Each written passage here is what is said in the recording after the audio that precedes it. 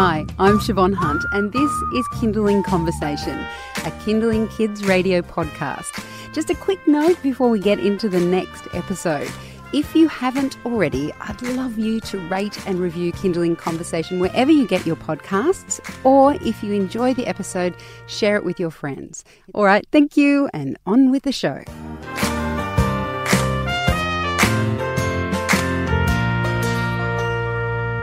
According to the Global Partnership for Education, which is an organisation dedicated to education in developing countries, investing in girls' education delivers results.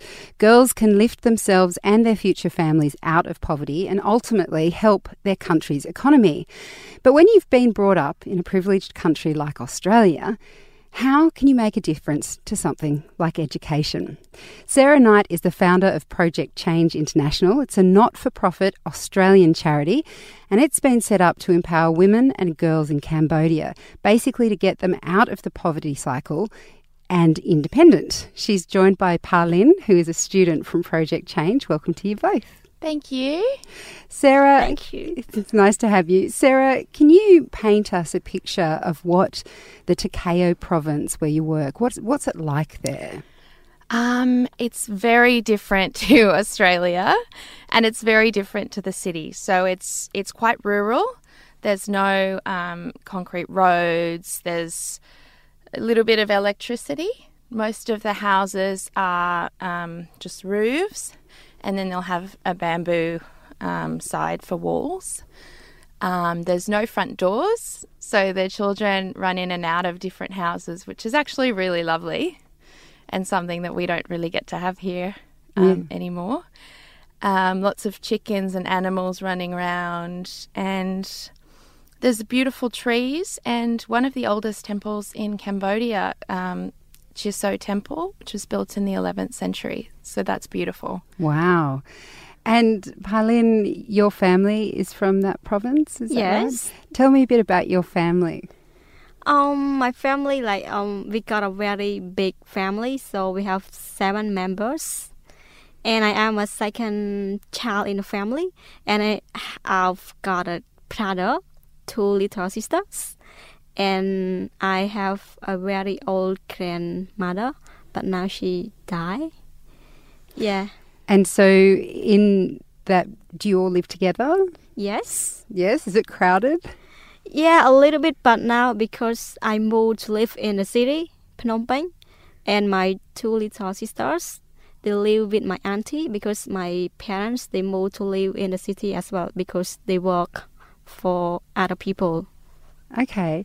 So, Sarah, what kind of unmet need did you see or did you think Project Change could give the community at Takeo? Well, the idea of the community centre was conceived by Adrian, who was a family friend, and he unfortunately passed away before he could realise his dream. So I went over there on behalf of some friends to see what he'd been up to and what he'd begun. And it was a brilliant concept to have a community centre so the girls can come together to learn skills and also to study, and not to have the pressure of being at home studying where you've got a lot of work to do, domestic work, or you could be out trying to support your family.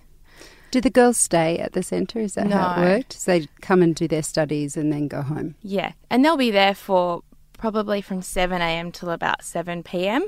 Wow. because it's one of the only places where they're uninterrupted by other demands. And they also come on the weekend. Not that we make them, but we can't stop them. Committed. It's cool. When we first started, they didn't come as often, and now that they're really into their education and doing well, that motivates them and they want to be there. And the system itself, I noticed on your website, it seems like you've got a lot of locals that are integral in the centre. Can you tell us about that? Yeah, I don't think it would work if I came in, from a very different culture and tried to impose what I think people needed. So Samlot is our project manager. He grew up as a child during the Khmer Rouge genocide. And he had a poor upbringing. So he had always wanted to give back and to help his community, but he hadn't found the opportunity, and I just had the good fortune of meeting him. I call him my modern Dalai Lama because he's so wise. Oh, what a brilliant person to have running the centre. Do you feel the same? Yes, of course. Yeah.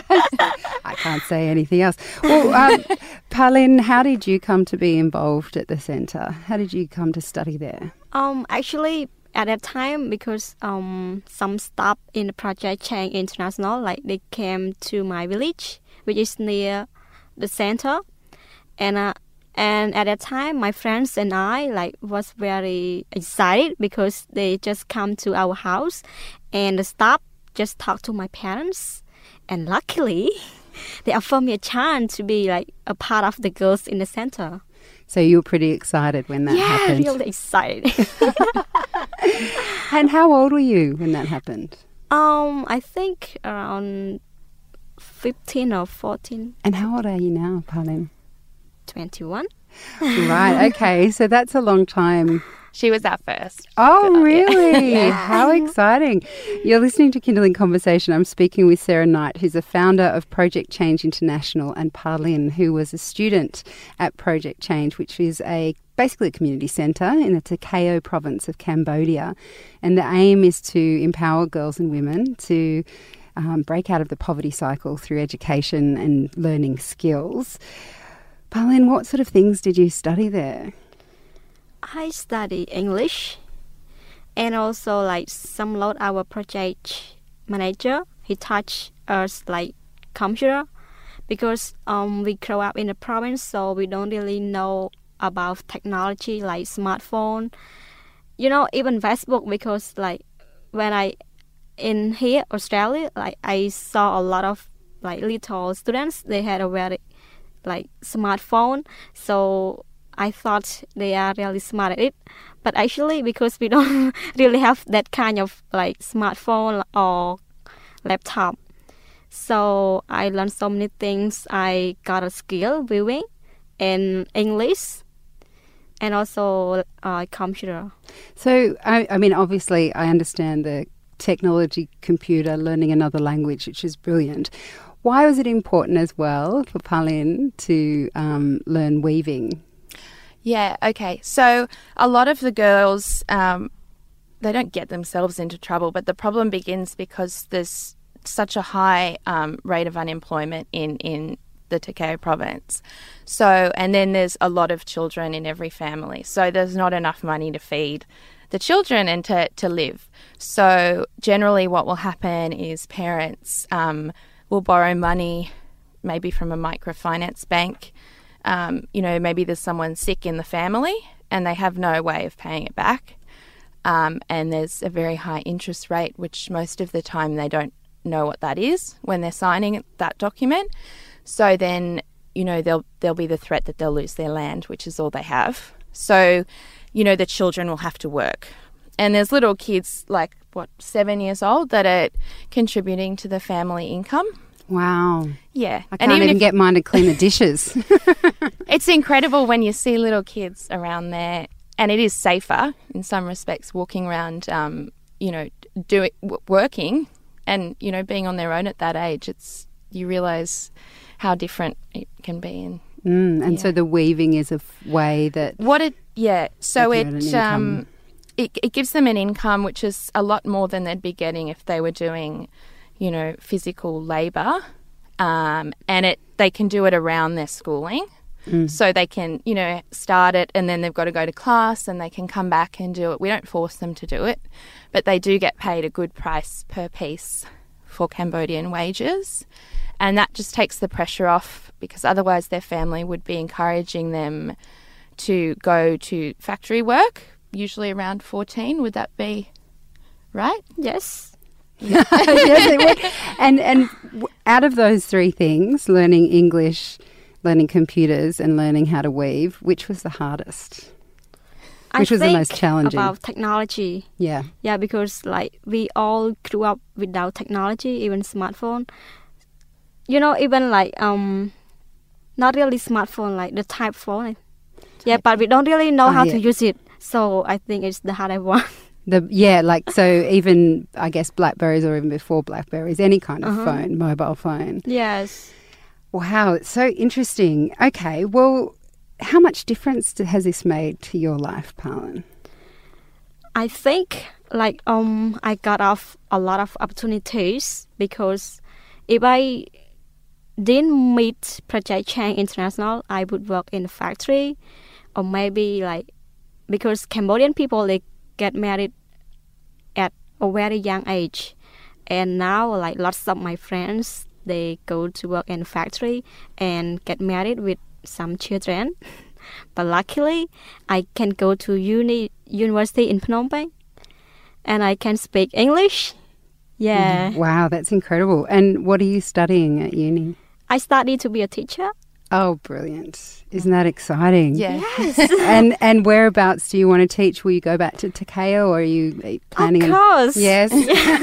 Because Cambodian, they don't really can speak English. So hopefully when I finish my university, I can go back to teach them for free, or I get some paid job. But mostly I want to teach, to be a volunteer, so I can help my people.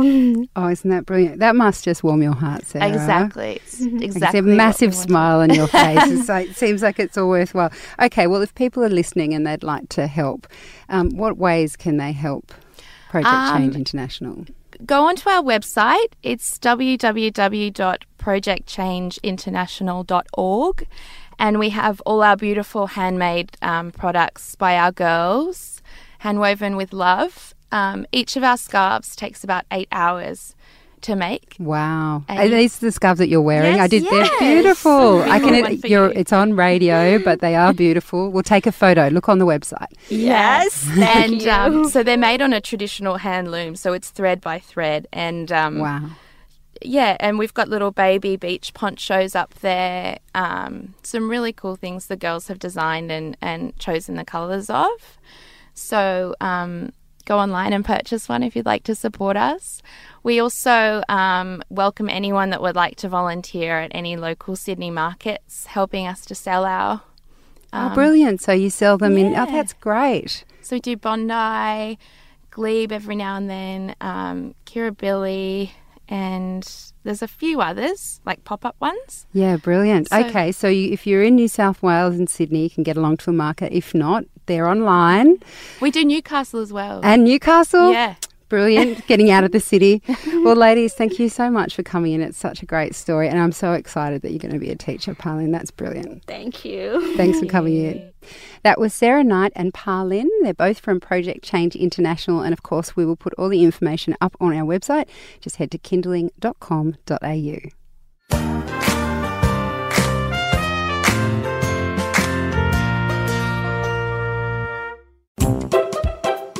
Hi, we're the Beanies. Get your child off screens and into their imagination as we explore how bubbles are made, What's in a sneeze? Achoo! And what's with the weather today? Professor Know-It-All knows.